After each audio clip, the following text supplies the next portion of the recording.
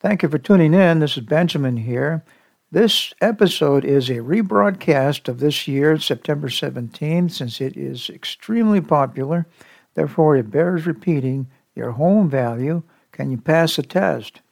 We are talking to John Gretchen in this episode. He's definitely a professional appraiser with more than 15,000 appraisals that he's performed during his tenure. He shares principles that are applied across the country. Therefore, if you are contemplating in selling your home or purchasing a home, you will without question benefit from this episode with John Gretchen. Enjoy.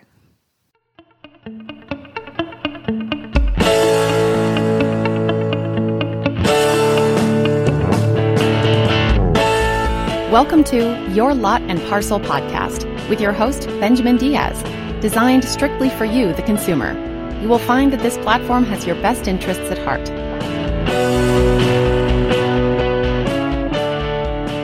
Welcome to this episode. This is Benjamin Diaz, your host. We will be spending time with a professional appraiser, much like the North Star guided the mariners throughout the ages to traverse the open seas. This gentleman is going to guide us through the process of what goes into a home appraisal to form an opinion of value, which incidentally are principles that are applied across the country. He has performed approximately 15,000 appraisals, obviously very seasoned gentleman, as the owner of North Star Appraisal Services. Come along with me and let's meet John Gretchen. Hello there, John. Thank you for being our guest here today. I appreciate you taking time to discuss the appraisal industry to us a little bit. So, John, if you'd be so kind to tell us about your company or your organization, if you could do that for us to begin with. Yeah, definitely. So the company is North Star Appraisal Services. I started this back in 2006, shortly after getting licensed, after about 2 years being a trainee, working for my mentor here in South Orange County. Mm-hmm. And North Star, the name North Star actually was the idea of my former partner. And we got a website going, some obviously like business cards and all that. So at that time I was pretty young. I was only about 25, 26. Mm-hmm. This has been my first real profession out of college, my first real job. So still kind of green between the ears. But the biggest problem back then was, a year or two after we got started, we had the big recession, the housing crisis. So it was tough going in the beginning. I'll fast forward a little bit to the last few years. Obviously, the market's recovered, and I've got 4 trainees now that work for me. One just got licensed recently.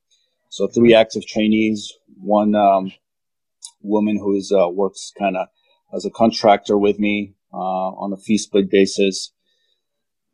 So there's basically myself and 4 other junior appraisers that I have under my wing, and they're all older than me. They all have more life experience than me. I'm 38, and all my trainees are in their 50s or older. So it's kind of a unique experience, man. Yeah, managing people with a lot more life experience and than myself, and some of them have even more education background as me, like a master's in music, and one of them has an MBA. So it's definitely, I guess, I'm fortunate to have such experienced associates working with me. But anyway, so we do mostly Orange and LA County valuations. We do commercial and residential appraising, as well as industrial properties.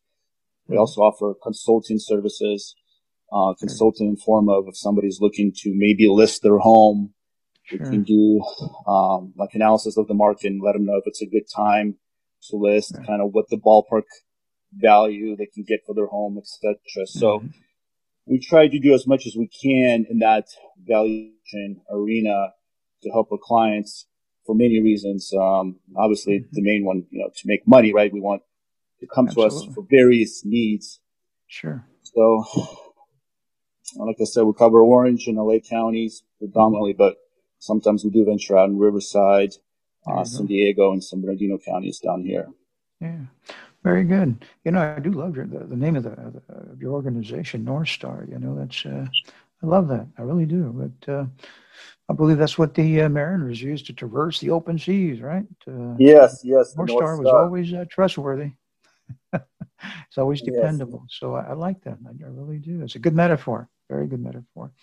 So, John, tell us what goes into a home appraisal to form an opinion on value. Can you walk us through the mechanics on that? Yes. So, I mean, we most of us have heard the phrase location. So, yes.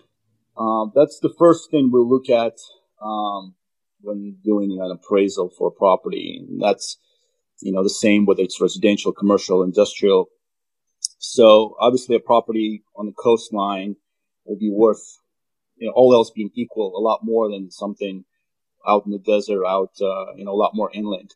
So with my home base being here in Irvine, I do a lot of evaluations on the beach cities like Newport Beach, Laguna Beach. So location near the water, near the coast is generally, most preferred. So again, when we're valuing properties in this area, we'll look at location. Then we'll look at the construction quality and condition of a home. Obviously, custom homes, high-end homes, semi-custom, those are generally worth more than just a regular tract home. People like to live in something that's unique, right? We have outside of real estate, we have people that collect cars, watches, right? Art. It's always good to have something that's like 1 out of 300, 1 out of 500, right? You have something that's very limited. So with real estate, similar. If you have a custom home designed by some architect, you have one of a kind. So, that's also very important on the list. And then obviously condition, size of the building, size of the lot, views. And there's no really particular order where those come in, like what's more important, size of the lot or condition, or views or condition. Generally, outside of location, the other factors can be switched around in order depending on the market, depending on the type of property. So it's us appraisers that determine, well, what's the next important feature for this home? Yes, it's located in the gated community near the ocean, but what's more of a value-added feature here? The size of this building, the custom nature of the home, the views. So that's where the experience of appraisers come in. And then, the job is to pick the most similar sales in the area to compare to our property. Homes that have the most similar views, location, etc. So that's kind of a rough rundown of that. Let me ask you, how do you go as far as a radius to look for comps? Well, that depends on a few factors. Like most government agencies, like Fannie Mae, FHA, they have guidelines that allow you to go up to 1 mile in most suburban areas. If you're in a rural community, you can go further out. If you're like in a high density urban area, and then half a mile is usually what's used. So again, that's for us as appraisers to determine. I'm doing work for a non-lending client, let's say for the estate for somebody or for tax purposes. Yes. If I'm in a high density area somewhere in Orange County or in LA, I try to stick within 2/3 or 3/4 of a mile. I feel that's a good radius to go out. But again, that could be pushed depending on the type of and the client. Absolutely. Yeah, I can see, because underwriters will look at that real close, to see are these comparables, can we use them? I'm sure you've had that question come up at times with underwriters going through the appraisal desk and so forth. But what if the subject property is so unique? I mean, how do you find comps for something like that? What would be the approach there? Well, I have appraised unique properties over the years. Dome-shaped homes are overbuilt for the area. Oh yeah. Basically, I was just thinking about that when I was getting ready for this podcast. I've never ever had a property, and I've appraised over 15,000 homes in my career, whether as a trainee working with my mentor or personally. So I've never came across a property that I couldn't find comps. It's just a matter of pushing the criteria, pushing the boundaries that you're willing to look. You know, sometimes maybe you have to go 10, 15 miles out. Sometimes you have to go back 5 years out. There will be something that's sold somewhere that's remotely comparable. Sure, there might be homes. Again, I don't discard the fact there may be a home that really has no comps. Some, unique tree house somewhere out in the mountains. Absolutely, yeah, but I've never personally came across a property that I couldn't find something remotely similar, within 5, 10 miles, maybe a few years back. You just have to keep pushing that envelope, going further out, going to maybe another county, going back 3, 4, 5, 6 years. Yeah. But if all else fails, the valuation methodology or valuation logic suggests using the cost approach. Basically, well, what would it cost to build a home, similar to this? So then you would have to find, vacant land sales, estimate the value of land, and then construction costs. So if all else fails, you can use the cost approach to arrive at a value opinion for something that's, if it's so unique, there's really just nothing out there that even comes close. The cost approach, that would be what an insurance company would use? Is that the rule of thumb? Yes. Some of my clients to rebuild a home? Yes, and I've had some clients, insurance companies, a real life example or, a real example that I've had recently. State Farm, I believe State Farm or Farmers hired me last year. Remember we had those fires, all over California, and here we go again with fire season. So one of these big insurance agencies contacted me to do a valuation on the property that was burned down in a fire, and they wanted me to use the cost approach as well to separate the value of the land from the improvements, because they wanted to know how much value was lost to the building being burned down. Because land doesn't depreciate, and you can't really insure land, right? So the company insured the improvements. So they had me do an appraisal and separate the cost of all the improvements, right? The dwelling, the garage, if there's value, etc., versus just the value of land. So you're right. Insurance companies, sometimes for tax purposes, also I've had clients ask me to break down the cost or the value of land versus improvements for like depreciation purposes, taxation purposes. So it's definitely an important approach to value. And like we just discussed, sometimes it's the only approach if the property is so unique. There's just nothing out there that's sold. Good, very good. So there's a way to work yourself through that, and that's great. And sounds like you've had some challenges though along the way. Yes, absolutely. So let's look at a little closer when you do inspect a home.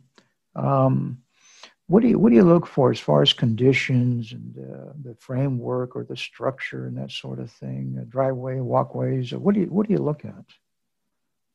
Well, I look at many things, and by now I'm fairly seasoned doing this. Started in 2003 with about 17 years of experience. So curb appeal, it's definitely important. I try to look at the property through the eyes of a potential buyer or investor. There you go. Yeah. If I'm pulling up to a property doing appraisal, I try to see, well, what is the first thing someone's going to see when they come to look at this property? How's the lawn? How's the driveway? Are there any cracks? What is the curb appeal of this, this particular property? And then again, you have to look at the nature of the property. Is it conforming to the neighborhood? Is it overbuilt? Is the neighborhood predominantly, 2-story Mediterranean homes, and here you have this ranch home? So does it conform to the neighborhood? Does it kind of stand out? Does it stand out in a good or a bad way? Is the home custom? Is it not? So certain things add value in some market areas and some things don't. The most simple example is, pool in the spa. Here in Southern California, it generally adds value. If you have a pool in the spa in Chicago and Minnesota, it probably has no value, right? How many months out of the year are you going to use it? Just like with solar panels. Solar panels here in South Orange County and most of Southern California, they add value. If you put solar panels in Seattle or even San Francisco, that may not give you much value. It may even detract value from some liability. or maintenance, standpoint. So there's all those things you have to look at, as well as, the layout of the property. Like, I do a lot of valuations in 55 and older communities. Those communities predominantly have one-story homes because older folk, they don't want to climb up and down the stairs. Yeah. So if you have a two-story home in a senior community, that may detract from value because it's not going to be conforming to what that market, what that 55 and older community, accepts. So a lot of those things, again, you have to really look at as a valuation expert and see, well, two-story home in the senior community with predominantly single-story homes, that's not a good characteristics for this property. Yes.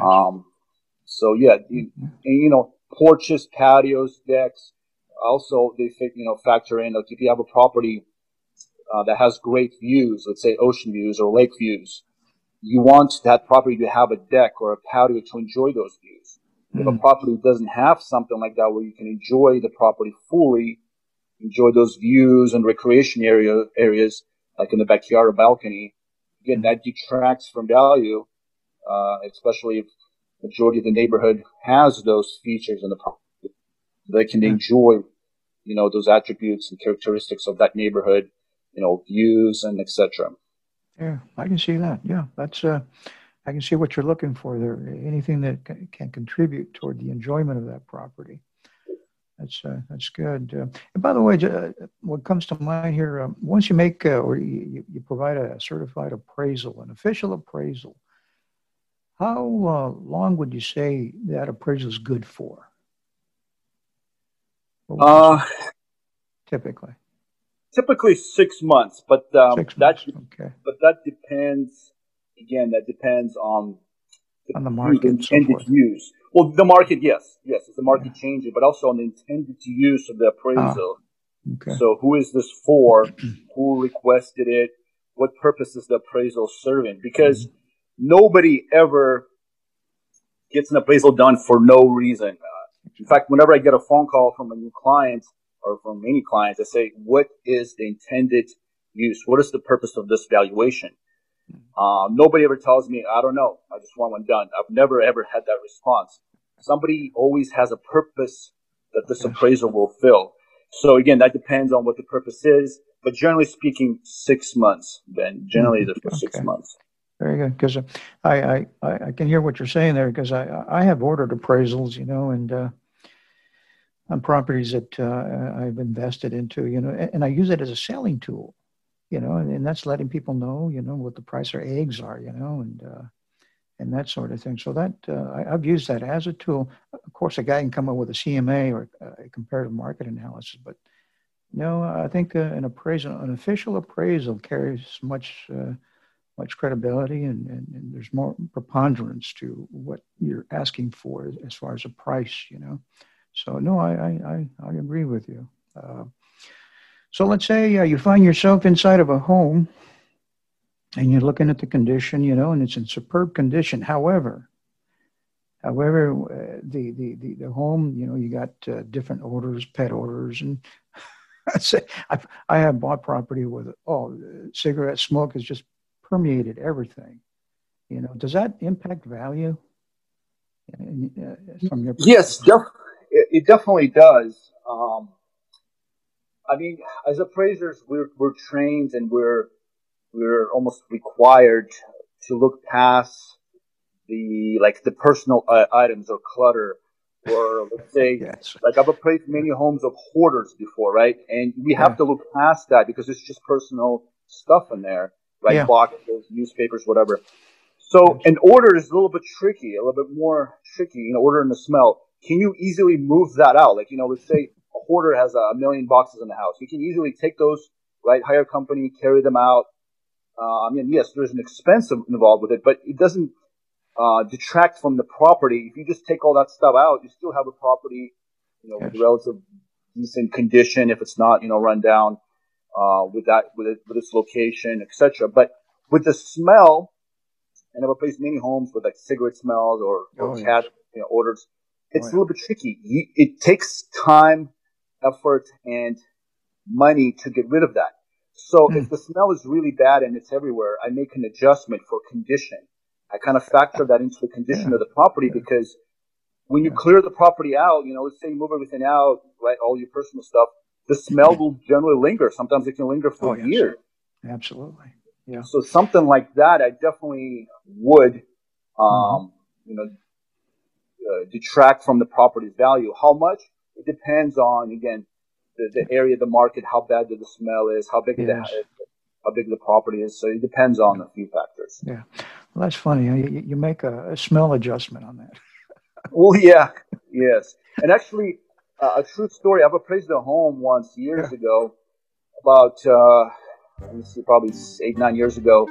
It was in a senior community, 55 and over community here in Costa del Sol in Mission Viejo, South Orange County. And the lady had about 25 cats. Oh, my. She was like a true cat lady. It reminds me of that episode from The Simpsons, right? So she was like a true, bona fide cat lady here. And the smell was so bad, I had to go outside every couple of minutes just to breathe. It was really bad. And I remember even asking her, like, how many cats do you have? And she goes, well, there were 25, but I think some of them have reproduced. There's probably more now. So there was cats everywhere. They ran the house. And I had to make an adjustment because the house was in relatively bad condition. It was run down, but there was smell, there were stains, right, from these animals, from the cats. And it was just so bad I couldn't breathe in there. And I knew even if all that was removed, let's say she moved out and she moved her cats out, that smell would stay with the house. It would take a lot of time, money to get rid of that. So I made a pretty significant adjustment for those factors. There you go. Yeah, because I can see that you have to remove carpet if it's necessary, and just carpeting down to the you would have to remove not only the carpeting, you would have to repaint the walls. You would have to even like the subfloor. Sometimes if the carpet's over like the original hardwood, you may even have to go down and remove that subfloor underneath the carpet. Remove the baseboards, crown moldings if they're there, because wood can have the smell seep into it. So you may have to remove a lot more than just carpet to get rid of that smell. My goodness. Okay. Well, that's good to know for our listenership. To keep an eye on those things if they ever decide to sell. My other question: how much scrutiny do you provide or give to sheds and outbuildings on a piece of property? Well, that's an interesting question, Ben. So, in fact, I had recently somebody who contacted me on Yelp. She was asking if an ADU stands for accessory dwelling unit, if that would add value to her home, and if so, how much? So, a traditional storage shed, let's say it's like 8x8 or 8x6, I usually make an adjustment of like $1,000 or $2,000, and all else being equal. But you have to look at to see, well, is the shed going to stay with the property? Is it part of the real estate, or is it more of like a personal property? Which is similar to how I look at like an above ground spa, right? Those jacuzzis you can order, they get delivered. That's borderline between personal property and part of the real estate. Sure, if they're like built in to the home with, or to the lot with like, foundation, or if it's really built into the property, then it will give it some value, because generally it does add value, right? Like a storage shed, you can store your lawnmower in there or some, some boxes. So depending on the market and the condition and size of this feature, I will give some value to storage sheds, outbuildings, right? In some of these more rural areas, you have like stables, you have barns, you have workshop sheds, right? Tool sheds. So they generally do add value to those properties, because they have some usability. Somebody can use them. Even if, let's say you bought a house and there was like a big tool shed, even if you're not a mechanic yourself, you can probably use it for something else, right? You can store something in there, or at least, it can be like an additional storage, or you can convert it to like detached office. So generally speaking, I give some value to those structures, but that depends on their condition, their size. Are they really built into the property, or are they movable? Are they mobile? Can you just easily take it and move it? which is also similar with accessory dwelling units with ADUs. They also, first of all, is the improvement permitted?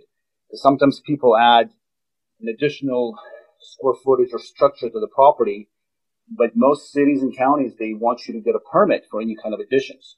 Yes. So if something's been added to the property, but it's not permitted, I may give it no value at all, because if there's no permits, you don't know if it's been done in a workmanlike manner, you don't know if it's safe, you don't know if it's to code. And some municipalities will fine you if you have additions that are not permitted. Some of them will send you a fine, say, hey, look, get this, get rid of this structure, or, have us come out to sign off on it, pull some permits, or, get rid of it. So, again, it depends on quite a few factors, whether I give any value to something and how much value.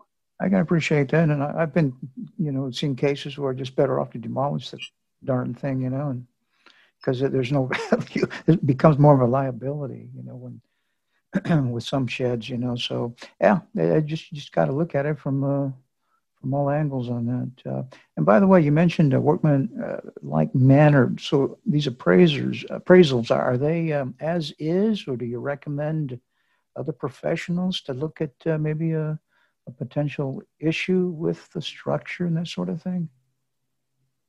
Generally, most appraisals are as is. Okay. I don't remember a situation I got asked that in court for an appraisal I did, and then involved some litigation, and I was testifying. Yeah. And I think one of the attorneys asked me, well, is it true that most appraisals are completed as is? And I said, yes, they generally are. So let's say something is there, the property, but there's no permits. Like, let's say an improvement, like, I don't know, a converted patio was done. So they closed the patio, made it into a sunroom, but there were no permits pulled. So I'll have to take a look and see from a trained eye, does this conform to the market? Does this look like it's going to fall apart tomorrow if a small storm comes? But since I'm not a general contractor, I'm not a home inspector, I can't be sure. So I always recommend, homeowners, if they bought a property with an improvement, I tell them, this looks fine, but maybe hire a contractor, have somebody come out and take a look at this. Yeah. Okay. The workmanlike matter, again, just means that it's done by qualified professional. This is sound. This is safe. This is not going to be a burden or a safety issue on this property. And it will pass the city, the codes, the city inspections. So that's generally how I look at workmanlike matter, which is, again, a term fairly common that the lenders use. In fact, sometimes when I'm doing an appraisal and I mention an addition, the lender wants that comment in there. Is this addition done in a workmanlike matter, or is it not? So it's a common term they throw around for improvements that were added on to. Yes, very good.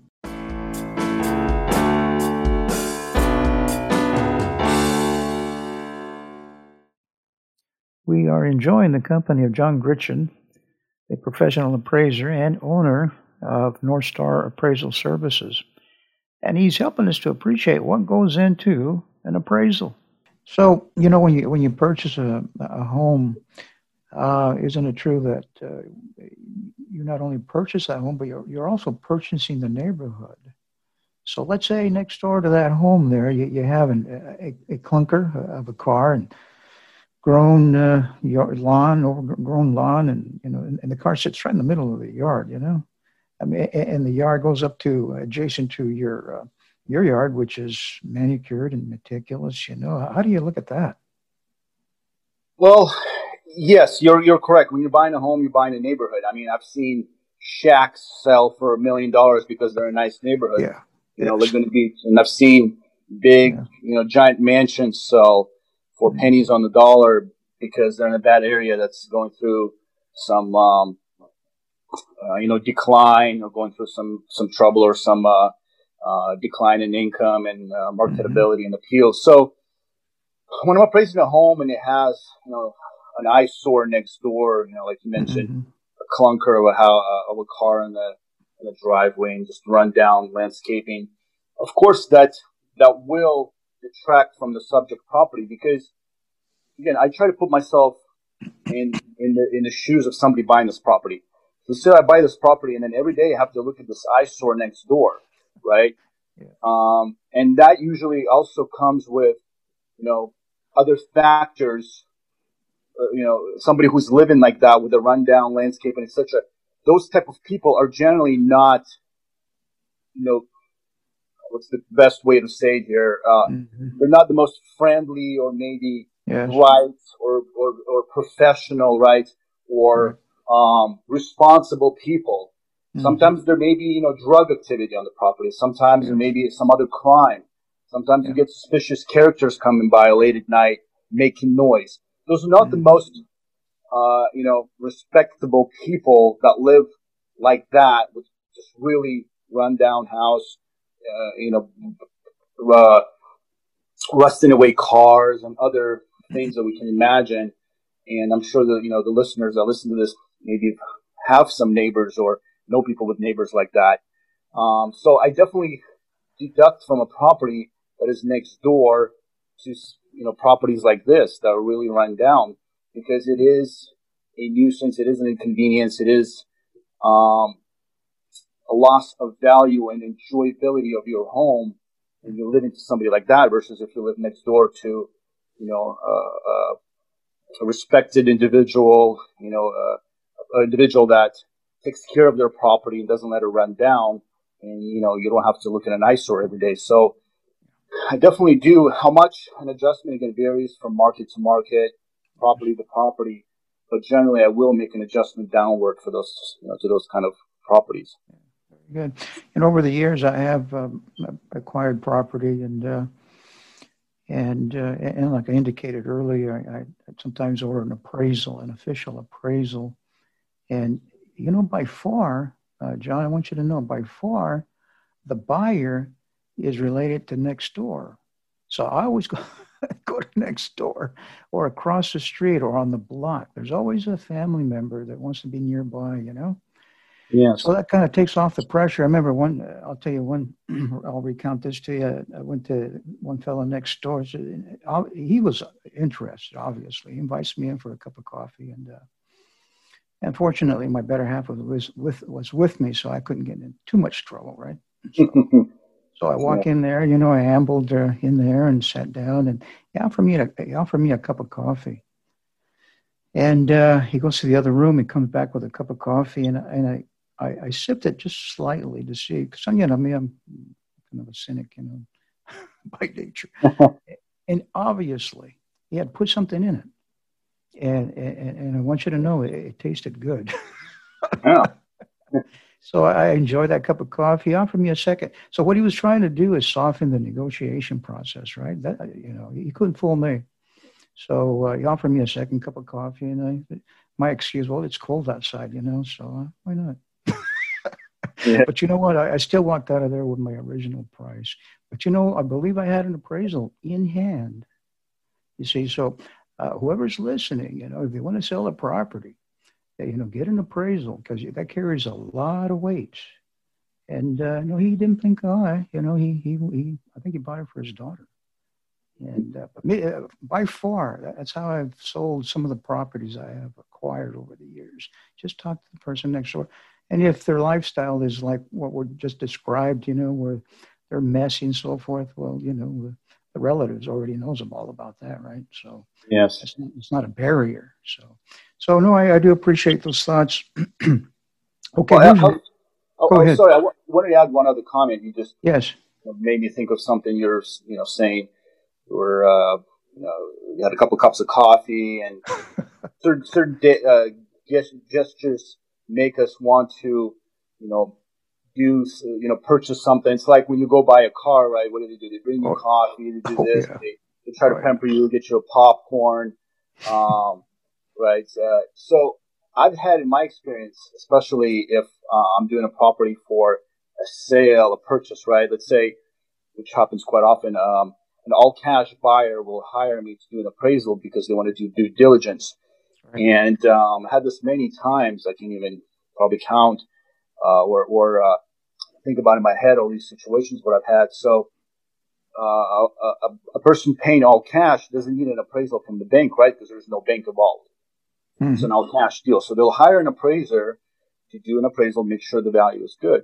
So I remember a couple instances I would show up to the property and the listing agent who's trying to sell this property, they will be trying to like,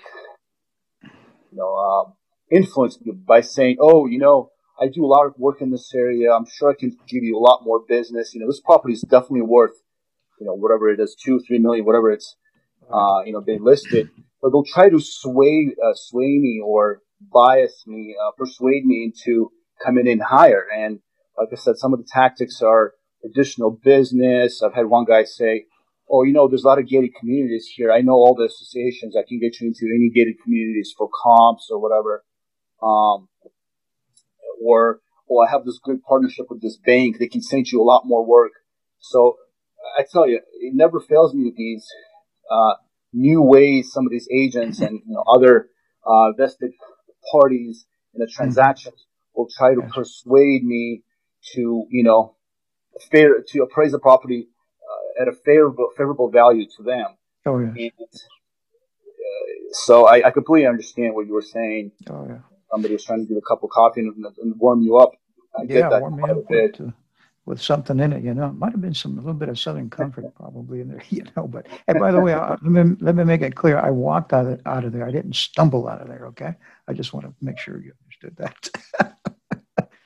So, how about this this point here? If something maybe has happened that's maybe unpleasant or something violent happened in that home, what comes to mind back in the Charles Manson, with Sharon Tate. That home, what took place in that home. I think of the Heaven Gates massive suicide, and what was it, Rancho Santa Fe? I mean, how do you handle something like that, John? It was in San Diego County, I think, right? Yeah, as it was. So what was your question, Ben? So how do you handle the value? I mean, is there a repercussion on value? Yes, I mean, there is a stigma associated with properties like that. And generally speaking, for personal experience, I've never appraised properties with murders or big, huge suicide situations like from this clan. I have appraised properties with individual suicides. I've done a few of those where somebody committed suicide in the property. So generally speaking, you have to try to find a property that's sold in the area that had a similar, it's called, the term is stigma, right? Similar event that happened that will detract from the value of the property, right? Stigma. Right. If there is no such property that's sold, then you just make a educated adjustment.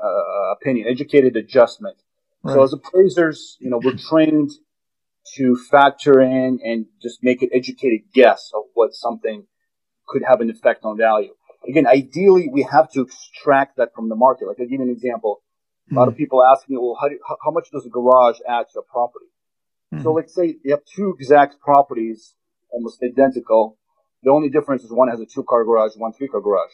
Usually I can look at the market and see, well, look, the properties are selling at about $10,000 more with a 3-car garage versus a 2-car garage, all else being equal. So I know I can extract the value of a garage from comps, from sales, and say, look, here's data that supports a garage is an additional 3rd-car garage adds about $10,000. So ideally, that's what you want to do with something like this. You have to look at sales that had a mass suicide happen. But how many properties like that do we know, right? It doesn't happen very often, thank God for obviously for good reasons it doesn't. But if we can't extract that contributory or detracting value from the market, we have to make an educated guess. So generally, if there is like this last real example I've had with a suicide, my client's father hung himself in this property, and he was getting the property done for the estate. So I subtracted, I think it was 3 or 4% off the top. So I think it was roughly a $500,000 home. So I subtracted about $20,000, 20,000 from my value painting just for that factor alone, just for that, unfortunate event that somebody committed suicide in this property. Now, natural death from natural causes, I generally don't. Yeah, that's a judge them at all. If somebody just died in their sleep or whatnot, right. But suicide, murder, if it's a drug house, right? You have meth labs or appraised the lost your house that they grew marijuana in the garage and everywhere, and it's it smelled. Something like that, you also make an adjustment because it has a negative stigma, and obviously, it's not a very good home to be living in. Imagine you have a family with little kids and you move into a drug house, right? It's not a good situation. So for those situations, I definitely make an adjustment. And like I said, I try to look to see if there's something in the market where I can extract that multiplier or that percentage increase or decrease. Obviously for stigma, it's a decrease in value. So I try to extract that and attribute it to the valuation I'm doing. But it's not always available. So then I just use my best judgment from my experience. Sure. I guess it's just relative. You get somebody that's really sensitive. I don't know about buying that property, what took place. Then you get somebody else that, I think it's a bargain. Yeah. So it's very subjective, very subjective. But that's how it is. But if I was the owner, I'd just give it a complete makeover, paint it, give it a different look, try to mitigate the stigma as much as possible. But sometimes, it lingers for a while. But that comes with the cost, right? That comes with the cost to you with time, effort, right? Stress, money. Right. So that costs you. Most of us don't want to do too much work to a house. But you're buying a house with those things, you mentioned you can repaint it or doing something, but that comes with the cost. Right. Time, stress, money, etc. So, which detracts then from value because now you have to exert effort bringing this home up to par to what it should have been if it wasn't for those negative attributes. Right. Yeah. Boy, that's good. There's lots to think about, and I appreciate your thoughts on that. At this point, would you be so kind to relate your thoughts on the condition of the real estate market there in Southern California, John? Well, I've actually, our company we've been more busy now than we were before this pandemic started. Wow. For a few main reasons. Number one, divorces are up. Well, again, not in this particular order. Number one, I don't mean this is the most important. I'm just kind of listing the reasons. The divorces are up, right? People living together, getting sick of each other. So in a divorce, if there's property involved, you need to get appraised and sold. So we're doing appraisals for divorces. BKs are up, right? People losing their jobs. Right. So we're doing appraisals for BKs. Interest rates, all-time low. A lot of people refine. Absolutely. So we're doing a lot more work and a lot more valuations. And what I'm seeing is the market is going up in one segment, going down in another, and in another segment is just kind of flat. So I'm seeing the high-end market, the high-end in this area in SoCal is generally $1.5 million, $1.75 million and up. So that market is kind of stagnant and even going down in some areas. The $1.25 million and below market is selling pretty hot. I've even seen prices going up in that low to mid-range market in Orange and parts of LA County, which to be honest, I was a little bit surprised. I thought that when the pandemic was going to hit, that real estate is going to be dropping, at various percentages, but I thought real estate will be dropping at pretty much all levels. That is not the case. And a lot of my clients who are investors and real estate agents, they're seeing the same thing. A lot of these homes in under $1.25 million are going up. But the super high end, like $4 or $5 million and up, now, that's sinking like the Titanic, because it's hard to obtain financing, the jumbo loans. A lot of banks aren't doing jumbo loans. A lot of people are scared. People with that kind of money are usually smart, right? I've rarely met a multimillionaire or somebody buying a home for $4 or $5 million, who's not intelligent at all, a stupid person. Usually those people are fairly educated. Very, very sophisticated. For money. So they know, they follow the market. They don't make bad decisions usually. And a lot of those people are being careful right now. They're being, they're waiting and seeing. Like I have some clients that are looking to buy homes in the $3 and $4 million range, and they're waiting right now. They want to see this pandemic end. They want to see the election go by, So they're sitting on the sidelines. So yes. when you have a lot of people or potential buyers sitting on the sidelines, and then you have a lot of inventory, it's a basic principle, economics 101, supply and demand, right? When the supply goes up and the demand goes down, prices will drop. So the supply is, if anything, it's going up in that high-end market. People trying to sell their high-end homes, cash in on that equity, maybe downsize, move into a less expensive home. Maybe if they lost their jobs or the businesses, they're trying to minimize their expenses, right? Live in the smaller homes. So the inventory of high-end homes is going up, and their demand is going down, and that's bringing the prices in that high-end market down. At least in most of Orange and LA County markets that I've been doing valuations in the last 4 or 5 months. Yes. And like I said, there's many factors to it. I just touched up on a couple of them, but the interest rates, as low as they are, they're still kind of keeping it from just being a complete disaster in the high end, but it's still not enough to really show a decline in those high end homes. And like I said, depending on which neighborhood, which city you're looking at, that kind of mid-range market, $1.25 million, $1.5 million to around $2 million, that's kind of holding okay. And like I said, $1.25 million and down, in many areas it's going up, surprisingly. I've seen that. I've seen where they have bidding wars, in that price range, and sometimes it exceeds the appraisal, Oh yeah.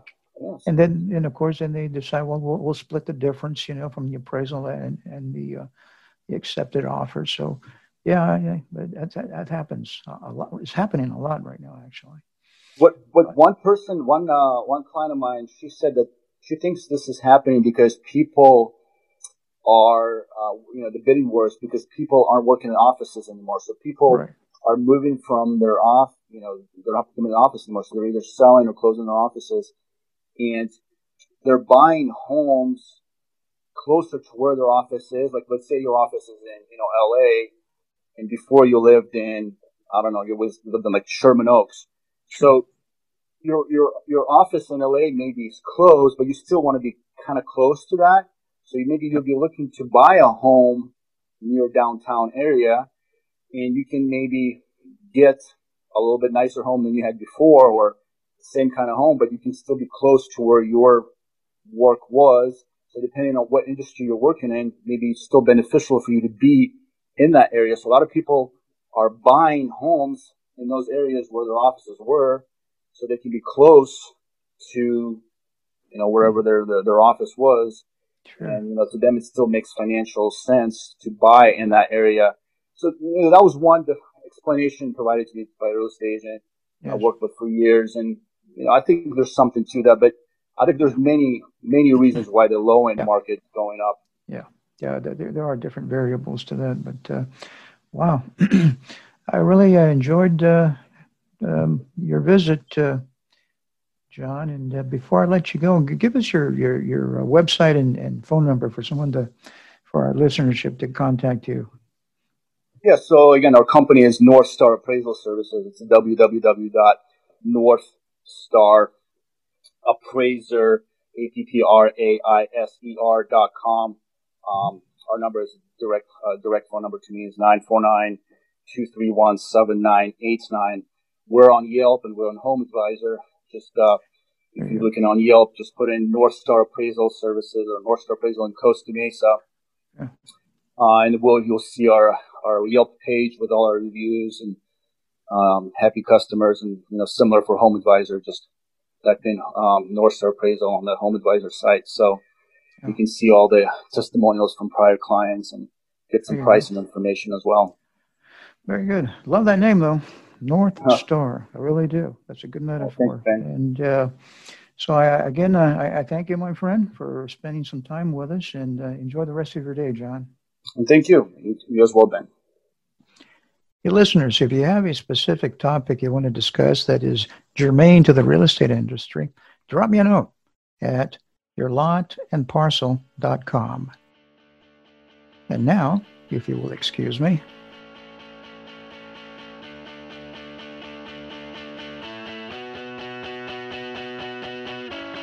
This program has been produced by Isaac Diaz with music by Echo Foxtone. All the opinions expressed in this podcast are opinions only and should not be relied on. For more information, please visit the website yourlotandparcel.com.